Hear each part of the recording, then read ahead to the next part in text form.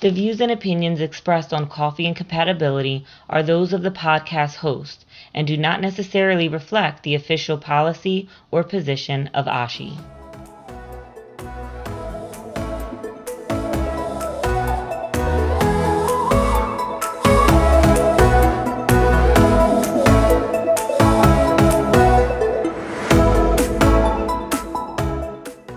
Hey guys, welcome to 2024. Thank you for listening to Coffee and Compatibility. I am Eric Weimer, and with me, as usual, is the lovely Dr. Kelly Hitchman and Mr. Jeremy Sherrill.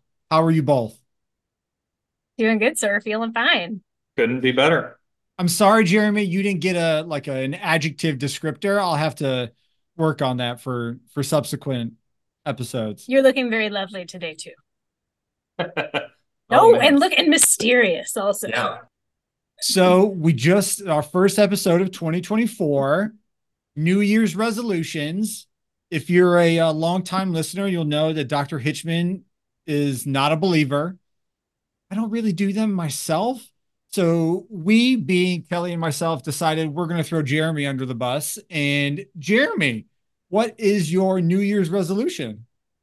I'm typically not a New Year's resolution person either, but this year I'll get into it for the sake of the podcast. For the podcast, I will commit to. I need to try more new things. That's what I need to do this year. I need to go. I don't even know. I need to go skydiving or ride a mechanical bull or go cow tipping or something. I need to do something new in 2024. So Eric and Kelly, you can hold me to that. Ask me next episode if I went cow tipping. Yeah, admittedly, like before we went live, we were trying to give Jeremy some advice about this. And I think definitely one of your New Year's resolutions should be to completely ignore any of the advice that we give to you.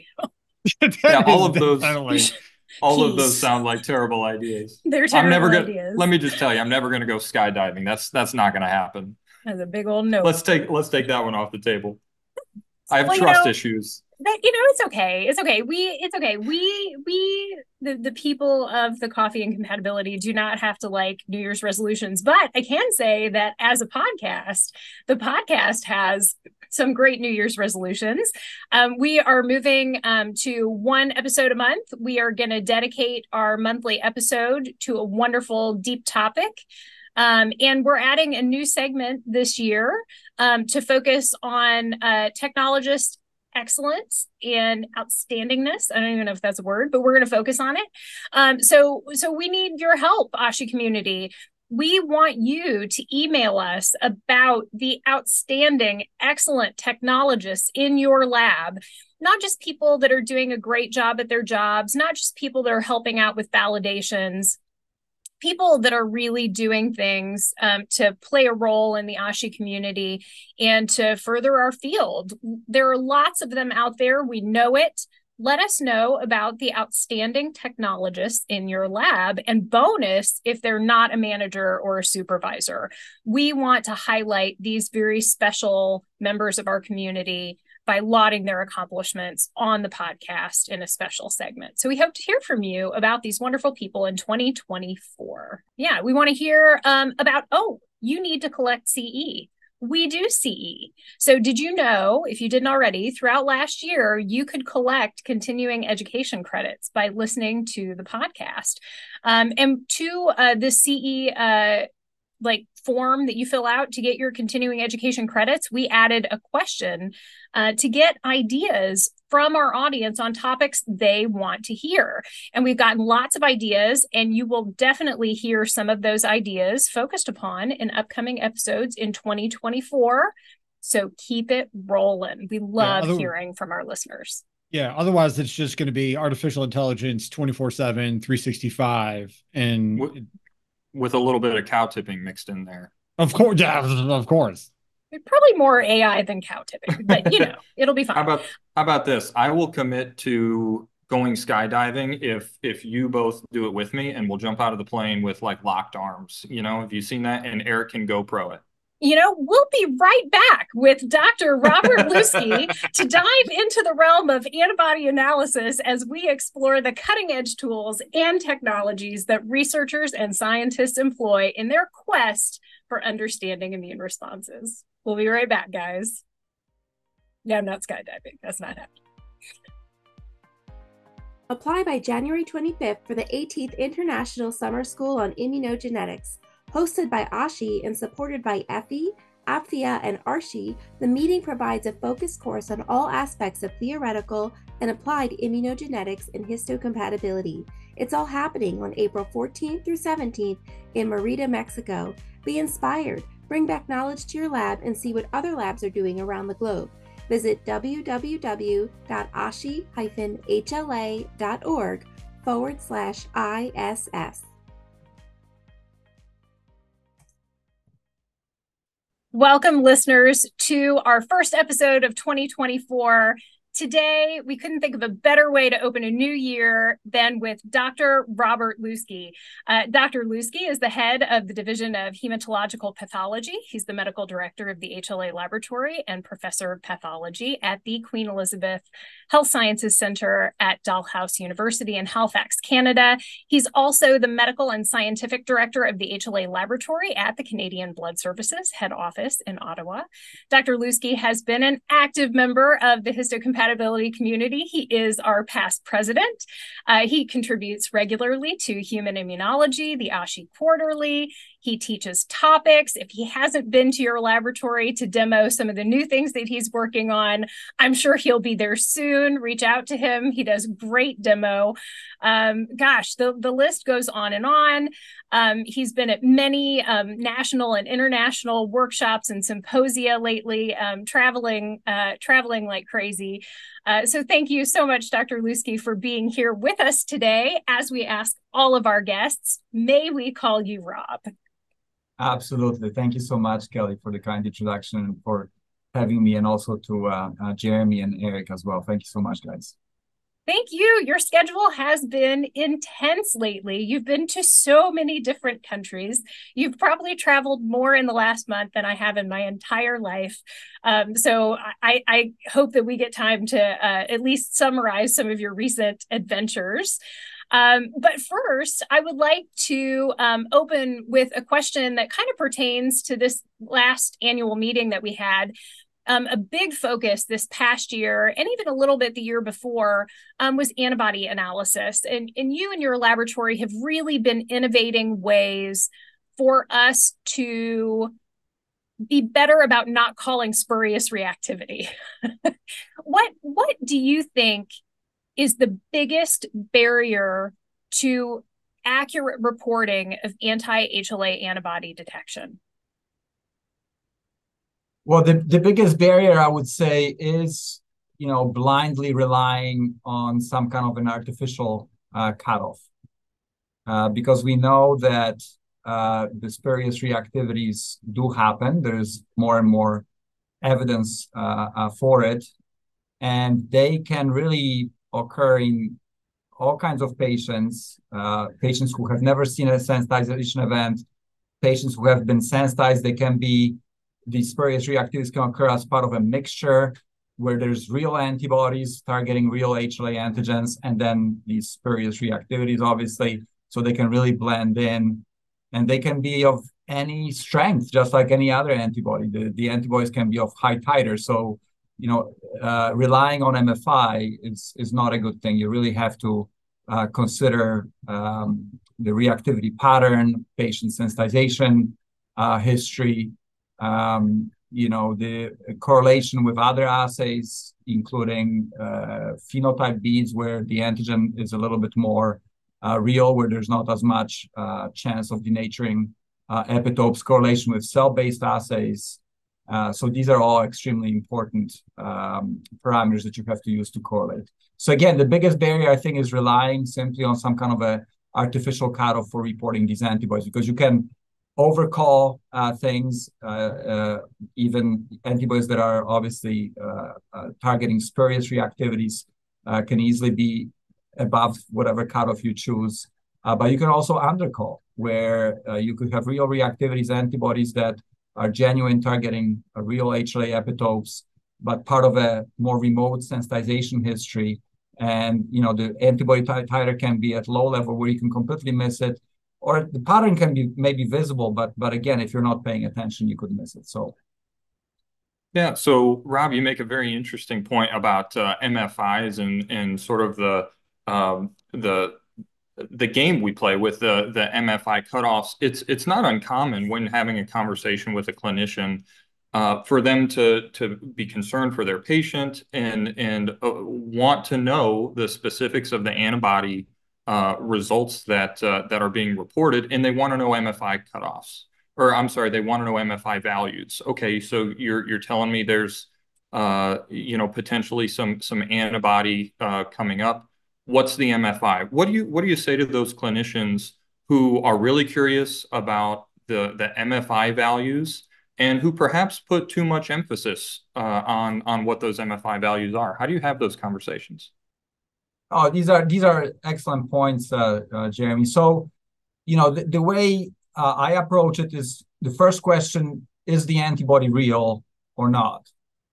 So I think that is the main question. Is it targeting a true HLA epitope? Is it part of a real sensitization to HLA antigens in the past? And if the answer is this is a true antibody, then MFI can be helpful. And you have to put it in the context of the patient, really. It's personalized medicine. So what sort of transplant is this going to be? Which program, is the program able to desensitize the patient or not? Is the patient able to take higher levels of immunosuppression? Is this the only option for the patient? So if there is a low-level antibody, but the patient has an overall low PRA, where you could easily find a perfectly matched donor where there's not going to be the necessity to cross HLA antibodies, then why not wait? Whereas, if you have a very highly sensitized patient that is going to be waiting for the organ for infinity, pretty much, if you do not cross anything, then crossing lower level antibody is something that we really have to do so that this patient actually receives a transplant. So these would be some of the conversations that we would have. Locus is probably important because, again, we know that the all HLA antigens on the single antigen beads are represented at a similar level, regardless of the locus. But we know that this is not exactly the case on the organ. So some of the HLA antigens are going to be expressed at a lower level, and the same MFI potentially could be crossed. And the biggest thing is, again, to let the physicians know about the antibodies, that they are there. Once we know they are real, we can talk about the MFI, so something that is actually even under the threshold or above the threshold, so that when they are starting to take chances and risks in patients where there's really no other options, we can learn from it. All of us can learn from it. We can see feedback. So, if we say, yeah, there's a very low level antibody, but it's real, we've confirmed with cell-based assays that this is not just an antibody targeting the natured epitope, and then they do take appropriate precautions and treat the patient with some kind of an induction, immunosuppression, and then the patient does well, then we are learning from it. Whereas the worst thing would be to say, well, we are going to ignore that because it's under our threshold, and yet it's a real antibody, and then the patient goes and has a rejection, or the other way around, for us to say, yeah, you have an antibody about 5,000 MFI, antibody is actually not real, and then the patient goes through a desensitizing treatment to receive a graft, and everybody is happy that they crossed an antibody, where in fact there was nothing to cross, and the patient was treated inappropriately. So really, the first step for us is to determine what is a real antibody. Once we identify that, then we can start looking at the antibody levels. And, MFI obviously is not the only way to assess it. There's antibody titration. It's very important as well. Probably the breadth of the epitopes, how many epitopes the antibody may be targeting. There are some epitopes that are going to be more immunogenic. So again, the first thing is to identify what the real is, so that's not ambiguous, because right now I feel like we don't have a good handle on it. Often antibodies that are not real are getting reported as real antibodies. And antibodies that are real, that are under the threshold, are not getting reported. And that's probably a very high percentage of cases. So if we can straighten that out and establish what is real, and then apply different thresholds to different patient groups, different organ groups, different types of treatments, I think that's when we're going to really learn what the impact of antibody can be. I hope, Ashi community, you're listening to this episode, because what was just discussed happens on a daily basis. So very important. And Rob, since we addressed that point, something that drives me batty is when you do know that an antibody is legitimate and you're having a talk about change, because that's a question that I get a lot. How much has it changed? We detected this donor-specific antibody post-transplant. We've done a follow-up test to look at kind of the trajectory. We want to know, do we want to treat? Do we want to do this? How much has the antibody changed? Do you feel like the controls need to be a part of that discussion? Because you can have, we know this assay is highly variable, even when all factors that can be controlled for are controlled for. So, if your PC is up 2,000 and your antibody's up 2,000, is that really change? But I don't hear people addressing this, and it drives me nuts. I totally agree, Kelly. And we know that single engine assay or any other assay that we use in HLA laboratory is quantitative. So we really have to remember that. And that there's a plateau that occurs, probably about 15, 20,000 MFI or so. And beyond that, you could have 1,000 times higher antibody level and still going to appear the same. And so, looking at MFI, like you said, comparing, say, before and after treatment, and just looking at MFI when the antibody was over 20,000 to begin with, it makes no sense. We have to do something else. And like you said, the test variability. So if you take the same sample and ask, 10 different technologies to run it, or run it across, few different lots of kits, or run it through different vendors, you're going to get some variability, obviously, in antibody levels. And so the way we approach it is we look at the titer. And we always, on each run, we would run the original serum that we are trying to make a comparison to. So, the serum that is pre-treatment, when we first discovered that there was, say, donor-specific antibody, or say later on, maybe the donor-specific antibody got even higher. So whatever your final point before treatment is, that's what we use as a comparator. And we titrate that serum first to see what the actual DSA titer is. And then when the patient gets treated and we collect post-treatment sera, post-plasmapheresis, whatever, IVIG, we always run that original serum on every single run.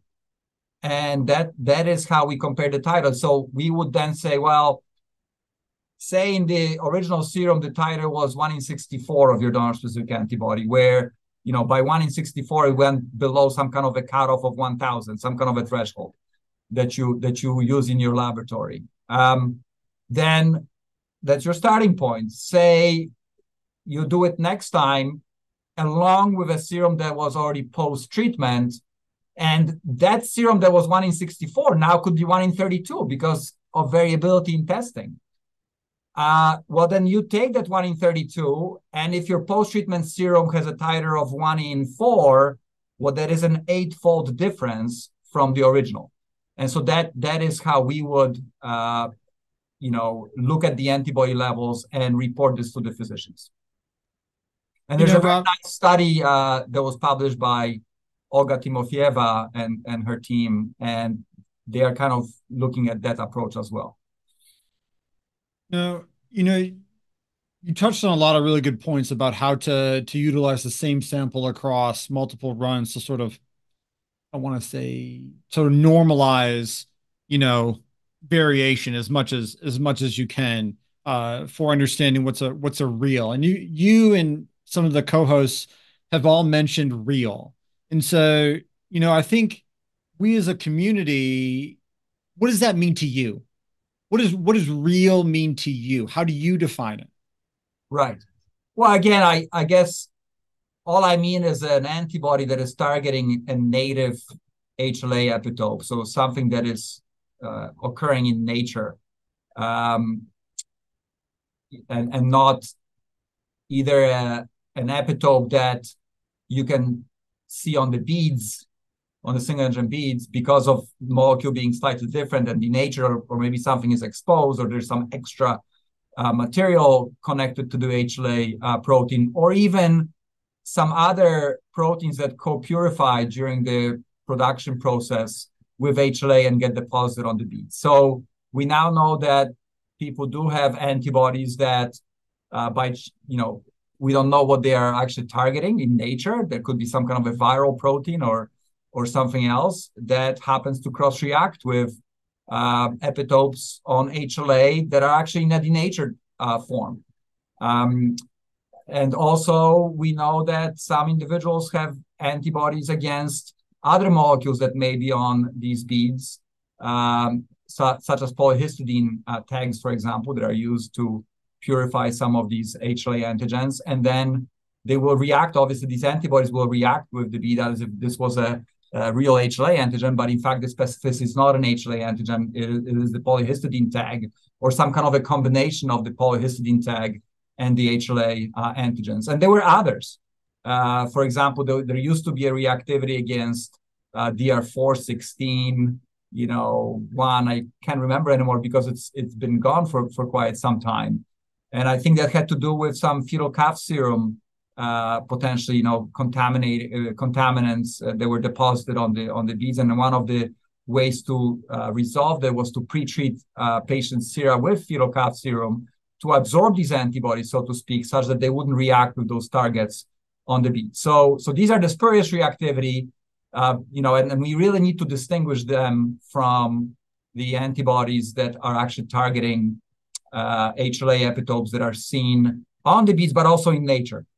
Yeah, and I think you did a very good job of explaining what real means, and I'm going to second your definition for what that's worth.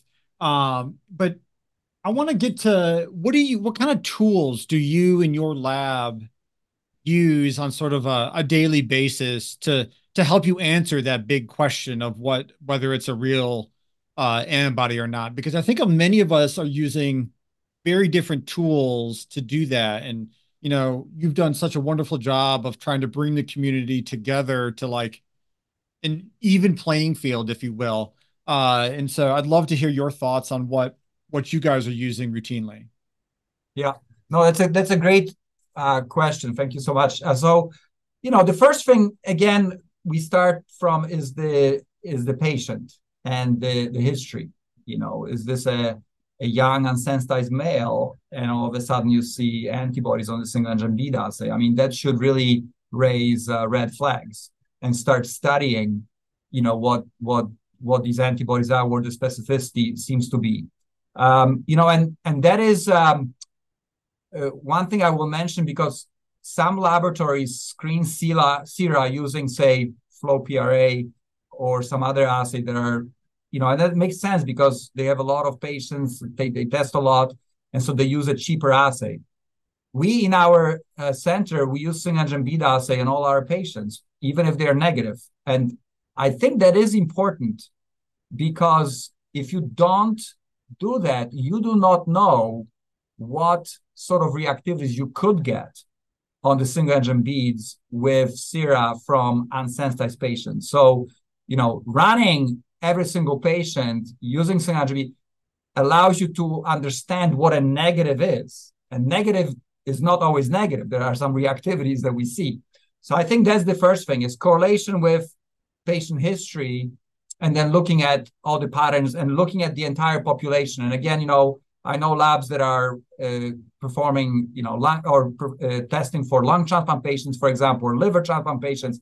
They'll see that those sera react differently than kidney patients. And I don't really know why that is, but they seem to have a lot more background, a lot more, junky reactivity. So that's one thing, is, study your patient population, understand what is normal, actually, The other thing is those other assays, flow PRA, or the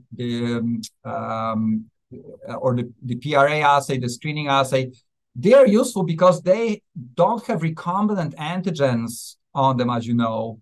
They have native antigens from cell lines. And so they are a little bit less predisposed to HLA antigen denaturation. So a correlation with this is useful, where if your single antigen bead assay is positive and the other assays are negative, then again, you should potentially question the single antigen bead result. Having said that, there's a sensitivity difference between those as well. So, weaker antibodies that you may see on the single antigen assay, which is a more sensitive test, that are actually targeting genuine epitopes, may be missed by screening assay or the phenotype assay. So we have to be careful with that. But if you clearly have a very strong antibody on a single antigen assay and the screening assay or the phenotype assay is completely negative, then definitely that should raise red flags. So having different platforms available in your lab and questioning some of this and studying correlation, I think is another thing that should be done.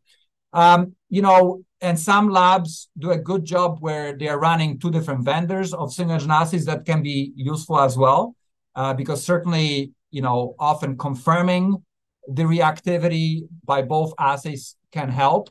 And if one is positive, one is negative, again, you could question things. But again, we have to use it with a grain of salt because there are sensitivity differences between the two assays. Both of them also exhibit, there's denatured antigens are present on both of them. So just because both are showing the same thing does not necessarily mean that the antibody is targeting a genuine epitope. But certainly it's useful to correlate that. I think the biggest, thing that we use is correlation with cell-based assays. So, we used to use a lot, and we still do a lot of surrogate flow cytometry cross-match, confirming some of these reactivities with donors, that cells that express the antigens of interest. That can be very helpful, but how many hours do we have for this? Because talking about issues with flow cytometry cross-match obviously could be another whole show. And I don't need to explain it to this panel, but some labs exhibit between 10 and 20% false positive rate, where there's absolutely no HLA antibodies targeting donor antigens, and yet they get a positive cross-match. On the other hand, their assay may not be sensitive enough to detect antibodies, say, below 5,000 MFI, especially certain loci. And so if you were using an assay like this, which is not specific and not sensitive, to try to sort these out, you can see how you're going to get into trouble. And so, in my lab, we've worked very hard to really optimize flow cytometry cross-match, and our false positive rate is only about 1%.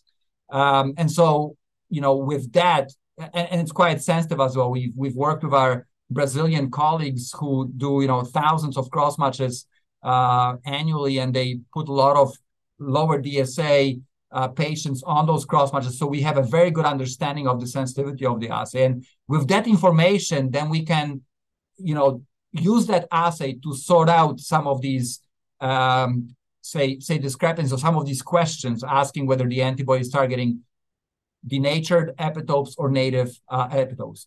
But what we find the most helpful actually is the adsorption elution. And you may have heard about the protocol that we developed in my lab using the adsorption elution approach. Again, we were not the first to do that.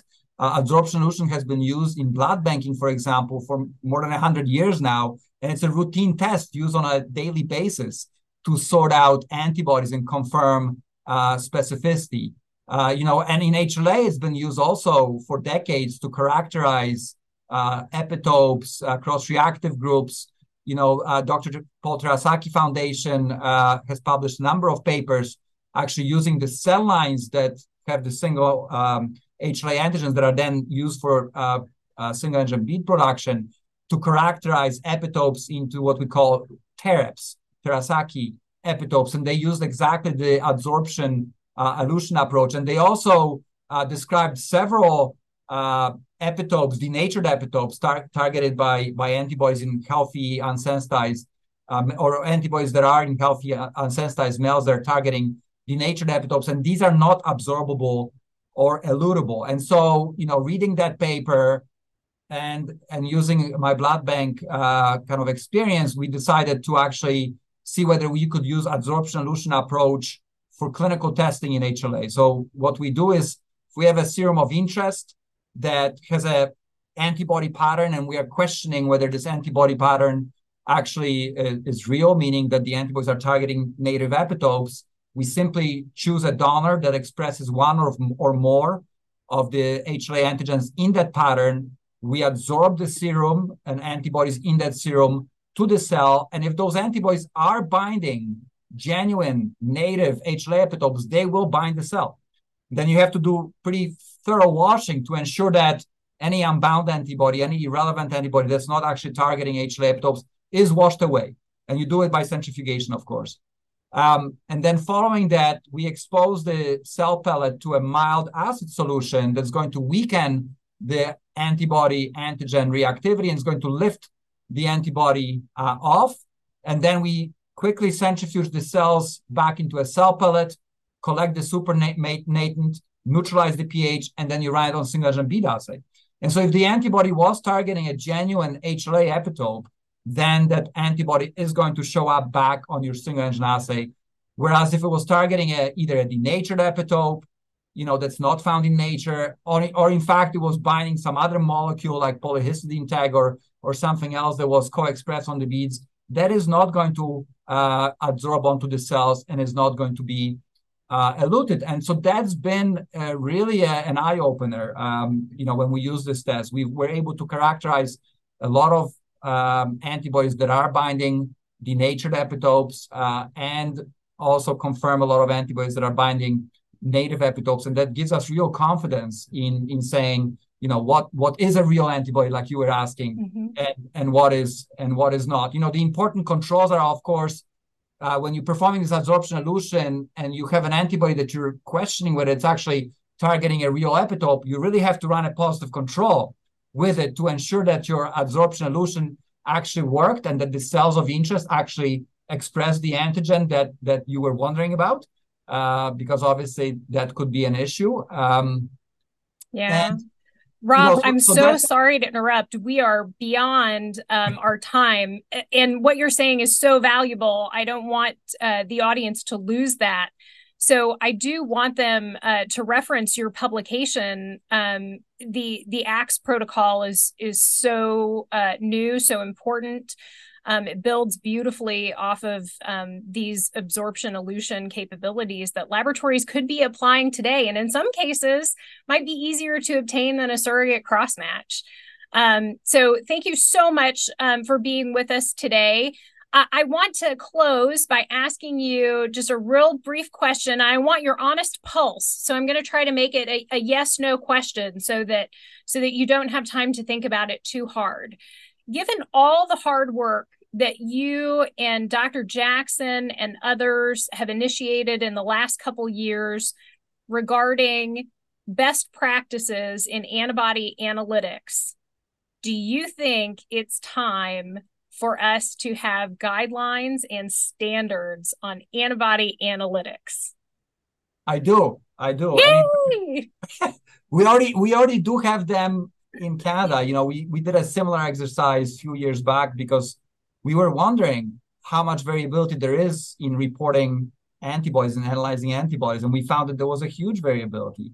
And based on that, we developed some guidelines for labs to use, to how to interpret, how to analyze, how to interpret, and how to list antibodies. And that worked quite well because when we performed a similar exercise couple of years back with all the Canadian labs, we actually had a very good consensus in how the antibodies were analyzed and reported off of the same data.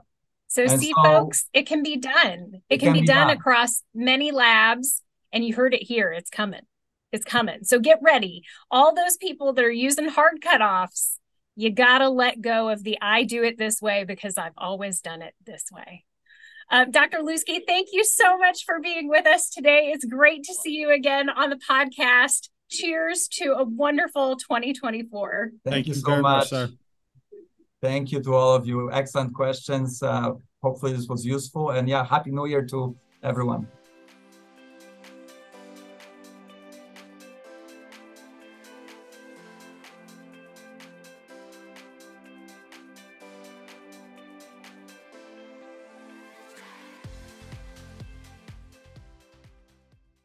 Welcome back, guys. It is time for the tea, a segment dedicated to answering questions from our listeners. And this question comes to us from an anonymous listener because y'all don't want to be named, and that's okay. That's okay.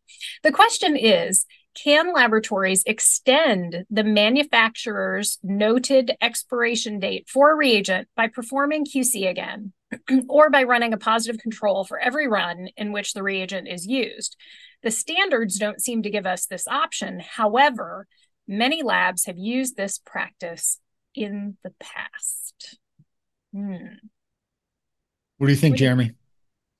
Yeah, it's an interesting question. Unfortunately, if the manufacturer's expiration date is given, if the manufacturer gives an expiration date, then we don't have the option of continuing to use that, even if we QC again or run positive controls or things like that. We could still use it for training purposes, but not for actual clinical purposes. Now, if it's a reagent that you make up yourself, then that would be a little bit different. Yeah, Also, I have to agree with your assessment too. I think maybe rather than referring to them as anonymous listeners, maybe we go with they have a secret identity. That might be a way to go from now on. The mysterious listener, my mysterious unnamed listener. Yeah, I agree with you, Jeremy. I think there are certain like emergent situations where, you know, maybe you need to do this. Maybe a reagent isn't going to be produced anymore. Maybe it's on like heavy back order. But even if you got backed into a corner and you had to do that, you would still have to write an explanation for that, a corrected report.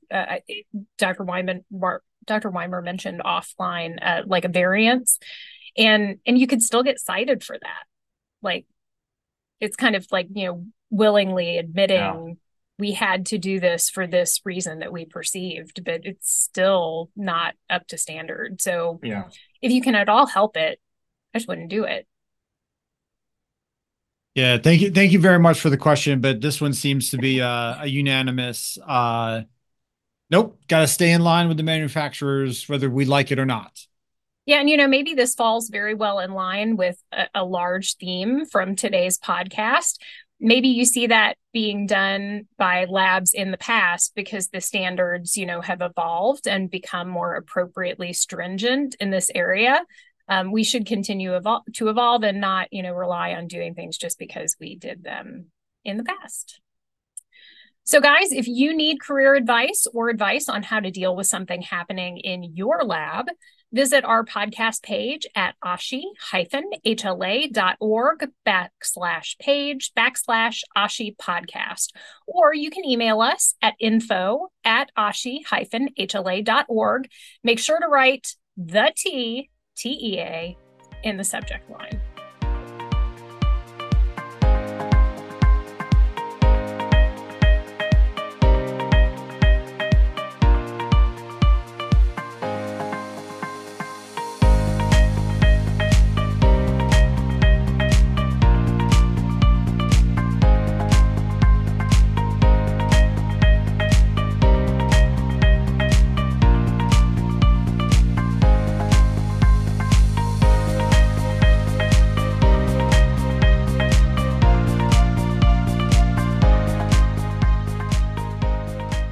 Did anyone else think that Rob could have gone on forever talking about his plethora of novel interventions of antibody analysis and techniques? And I'm like, I could listen to him talk forever. Yeah, I was going to say yes, and we probably all would have enjoyed it.